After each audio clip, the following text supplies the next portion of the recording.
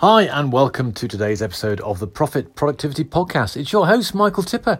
Who else would it be? Now, today's episode is going to be called When One Door Closes, Another Door Opens. Now, I have made some significant progress on how I approach meetings over the last week or so.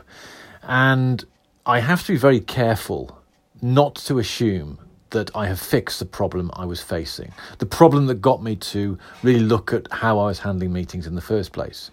So as a result of that self-analysis and the awareness that came from how I was dealing with meetings, I have collected some ideas, some tools, and adopted new behaviors in order to meet the challenge of being effective in meetings. But it's important that I recognize that having addressed the problem doesn't mean I fixed the problem. So the approach is still in its forming stage, and it needs to be conditioned, it needs to be refined, it needs to be proper battle tested over a period of time. I can't just think that I've solved the problem in 5, 6, 7 days of applying it. So I've got to be careful not to let go of the momentum I have gained. Of course, what is happening is as I've started to deal with that, other problems have started to appear.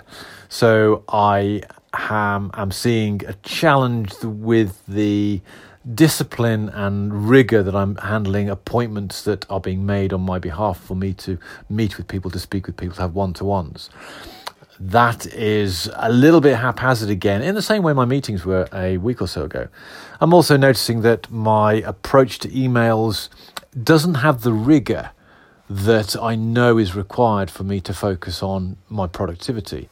I have drifted back into checking them more often than I should do, partly because I am communicating with a lot of people and email is the primary mechanism for that, which means it's becoming harder for me to chunk when I apply myself to emails. And what's happened is I've allowed our natural tendencies for easy distraction to allow myself to get sucked into simple emails that seem to be productive if I do them.